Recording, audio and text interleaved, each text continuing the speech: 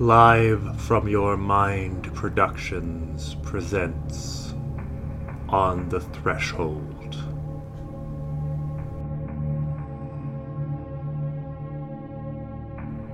Episode 2, Sandcastles of Memory.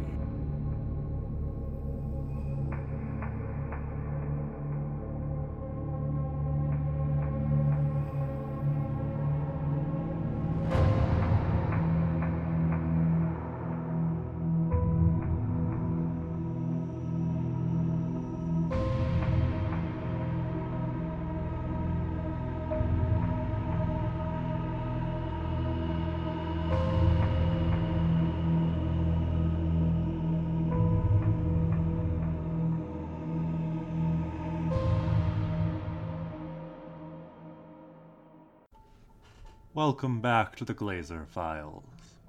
Last episode I made a passing, dismissive reference to the lost time phenomenon, most commonly associated with tales from those who claim to have been abducted by aliens. Well, the universe seems to have a sense of humor. You see, after that episode, I was contacted by a psychiatrist we'll call Dr. Abby Applegate. Her emails mostly speak for themselves, but with her permission, I've compiled them and edited them for clarity. Like Dr. Applegate, all names have been changed and identifying details scrubbed to preserve their anonymity.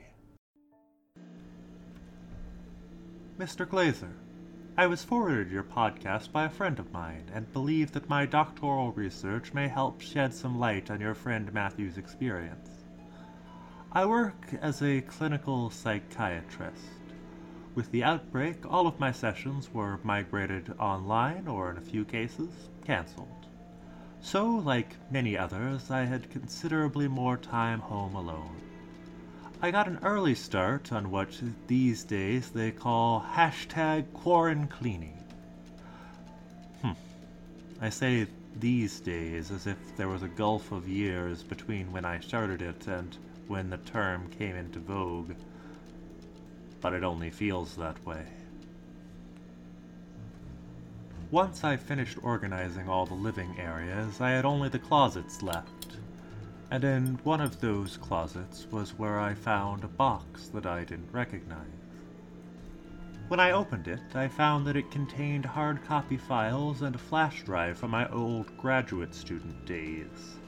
Aside from statistical analysis and theoretical musings, most of it was from dozens of surveys, written accounts, and semi-structured interviews that I had apparently collected during the early part of my graduate student program, of those who had experienced lost time. What dating I could find established the documents as having been created and collected between 2010 and 2012. I assumed that most of the work was mine because some of the written notes were in my handwriting and had my signature. Yet I can only assume this because I had no memory of conducting any of this research. As I sat on the floor of the half-lit closet, I tried to recall anything about these studies, but it was like a gaping hole in my mental record of my existence. Then I tried to remember anything from the entire 5 years of my life during my PhD program, but again, there was nothing. This wasn't just the case of the overstressed grad student blocking out the whirlwind of frenzied activity that comes with long hours and ever-looming deadlines. I couldn't remember anything outside of my studies either. Several of my friends' weddings, my father's death, memorable life events that I knew had happened were entirely blank spots. Even day-to-day things, such as what my office or classrooms or apartment looked like, the faces or names of colleagues or professors, all gone. I pulled up my social media posts from those years to see if they might trigger any memories. It was like seeing photos of a stranger impersonating me.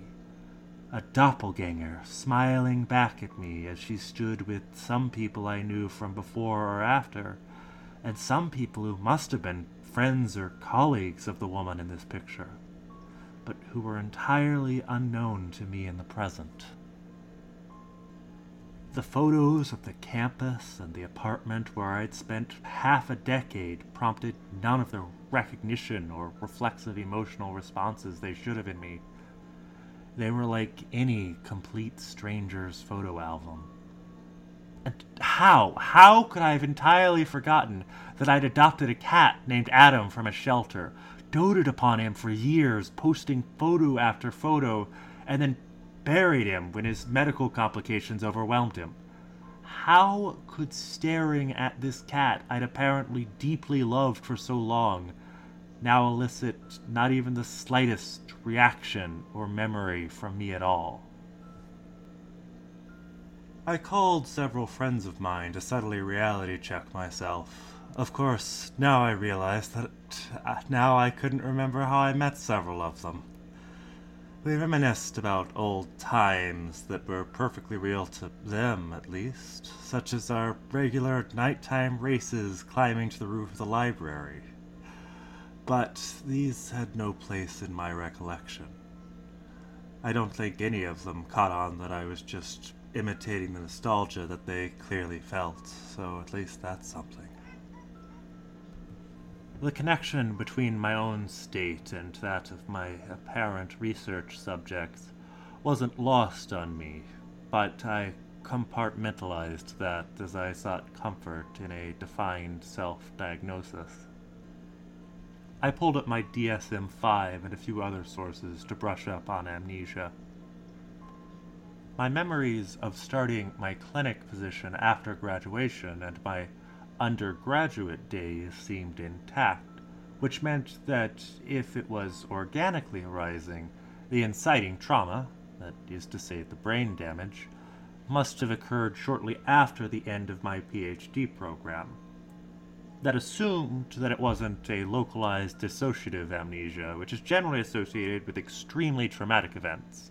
And while grad programs are notoriously stressful, I doubted that my experience was on par with the intense violence or abuse normally involved in such cases. I'd need to check my medical records to verify whether I had been hospitalized for head trauma during the time, but for now I could tell myself that I had a diagnostic theory. So, at 2 a.m., I went to sleep. That's when the dream started. I'm in a windowless office, writing commentary on files late into the evening. The doorknob turns as if someone is trying to get in, but it's locked. "Who is it?"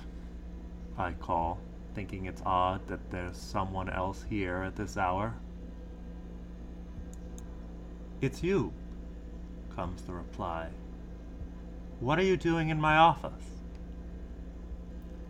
"But this is my office," I protest. Silence before I hear the sound of footsteps and more silence.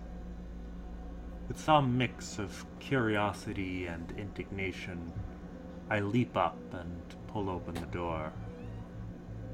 I see a darkened hallway in an empty office block, with muffled footsteps receding. When I turn back to my office, I instead see more of the hallway. And so I start walking, looking for my office or an exit. But all I find is row upon row of dark, windowless halls, intermixed with nondescript cubicle farms. Occasionally, I think I hear voices or movement, but when I follow them, I find only more empty rooms. Eventually, I see a light emerging from beneath the closed door, as if someone is there. Then I recognize my name on the door plate and realize that I've finally found my way back. But when I try the handle, it won't turn. "Who is it?" asks a voice from inside, the one I'd heard before. "It's you," I say in surprise. "What are you doing in my office?" "But this is my office," she says. At this point, I realize what has happened, and I run, for reasons that only make sense to my dream self. The rest of the dream is returning once more to the dismal labyrinth of dark halls. I can't be sure, but I think the dream repeated several times just in the first night, leaving me feeling fatigued the next day. I put off any further cleaning or finding hospital records and tried to just focus on my patients. When the dreams continued to recur the next 2 nights, I knew I had a problem. It seemed like it happened so many times each evening that I wondered if I was ever dreaming about anything else, or if those endless halls had devoured all of my REM sleep. I knew it was affecting my work when 2 patients asked me if I was feeling okay. I decided to try lucid dreaming, thinking that if I could gain control and disrupt the cycle, I might identify the underlying cause of the dreams and resolve them. Thus, I set myself a mental reminder to realize when I was dreaming, if I heard my doorknob turning and saw that I was back in that same dream office. That part, at least, worked. When I hear the rattling, I don't ask any questions.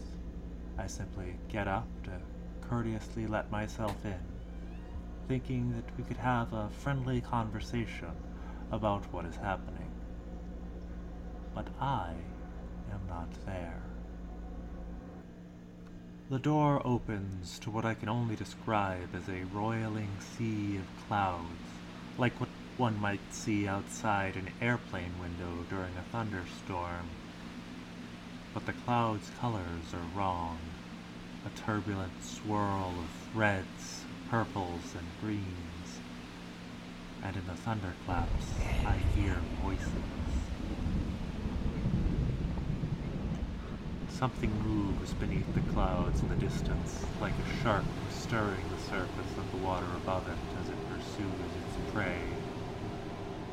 I crawl upon an organic-seeming lattice, desperately clinging to it for fear of falling into the clouds, while forcing myself forward for fear of what is below them, drawing ever closer.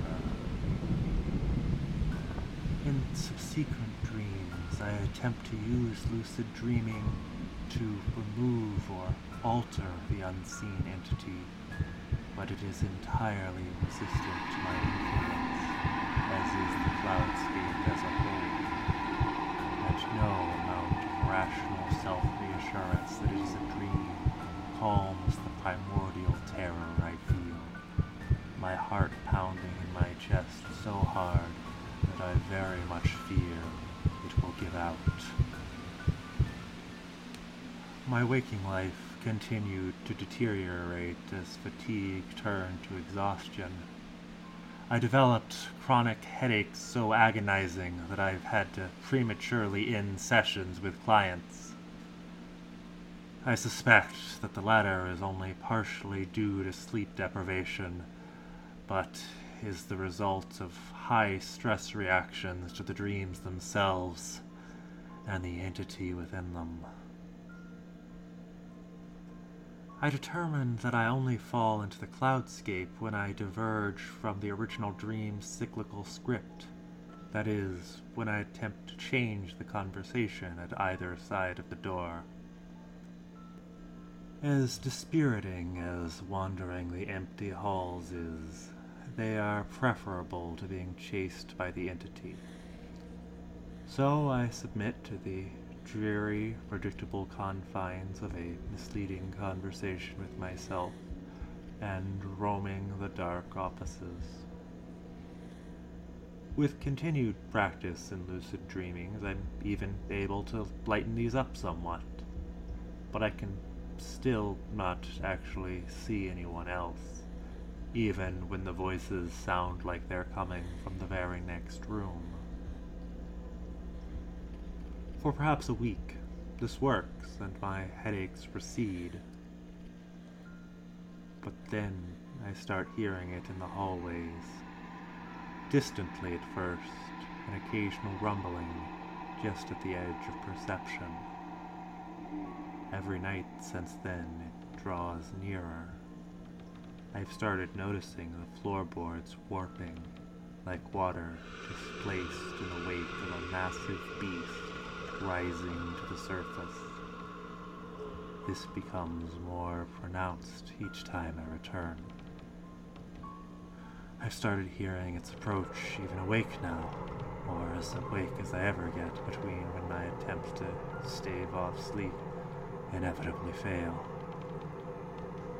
I know that the root of all this must have something to do with my research I can't remember in grad school. The sudden onset of the nightmares immediately after my rediscovery cannot be coincidental, nor can the similarity between my own substantial memory loss and that of the people I was studying. I will happily put all of the files from my box at your disposal and pay whatever fee you charge to find out what happened and how to survive whatever this is.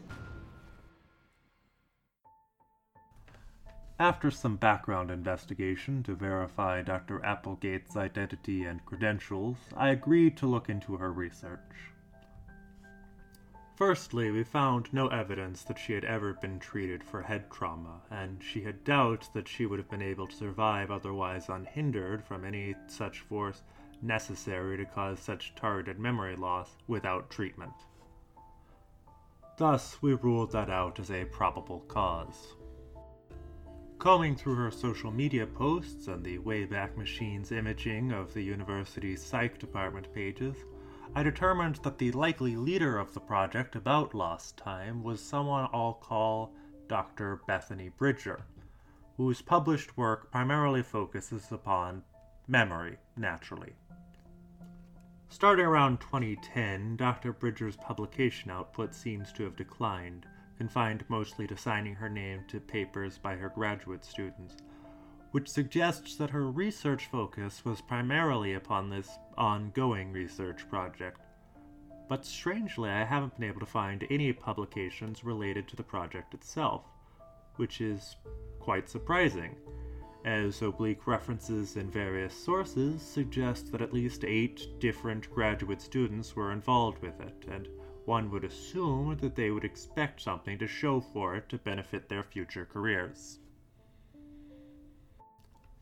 In summer 2016, Dr. Bridger seems to simply vanish. Not only is she removed from the university's faculty listing and entirely stops all publication, but I can find no record of her transferring to another university or taking a position in either the private or public sector. Furthermore, while I had been able to establish an address history for the previous 10 years, her rent lapses that summer, and I have thus far been unable to determine her residence since then. That sort of evasion is no small feat. Even from a distance, I've tracked down the addresses of many who try to live off the grid, regardless of their changing names, identities, and gender presentations. Yet, her sudden departure seems to have garnered no mention in any university or local media coverage. No obituaries, no fond words for departing faculty, no mentions of disciplinary hearings, no discussions of a mysterious disappearance, nothing. It's as if she was not only erased from existence, but so was every connection she'd had with the rest of humanity. Except perhaps one, which I'm currently looking into.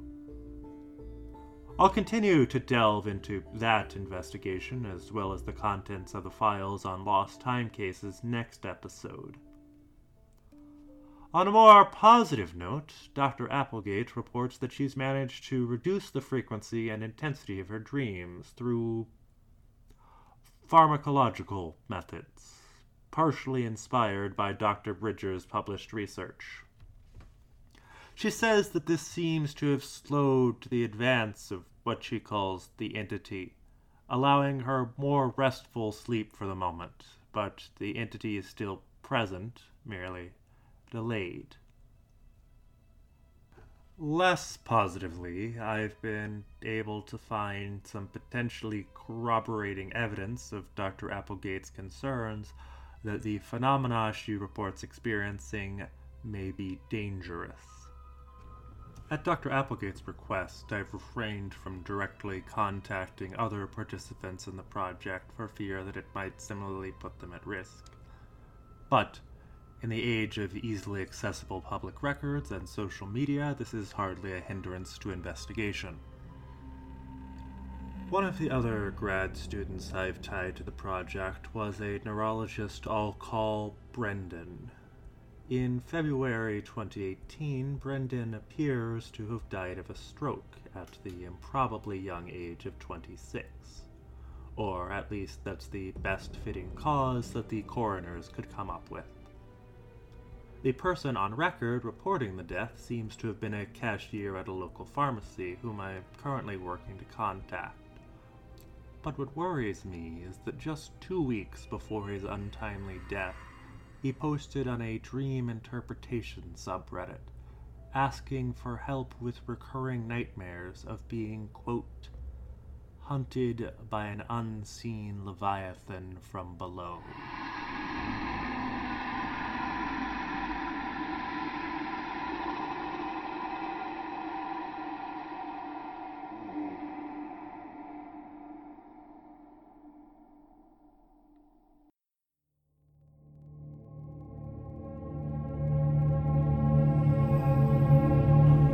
On the Threshold is produced and distributed by Live From Your Mind Productions under an Attribution Non-Commercial Share-alike 4.0 international license. This episode was written and performed by Gregory Moss. Thank you for listening. Part 2. I didn't use these stairs very often. The banister was covered in red paint, harshly flecked and scarred to reveal their pale wooden innards. The photographs on the walls showed family gatherings I didn't recall. When were those two ever smiling together? And the city's skyline hung upside down. The clawing became clearer as I climbed the bedroom. The bed was unmade, torn by many a night staring at the ceiling. The threadbare clothes in the gaping closet stared back at me.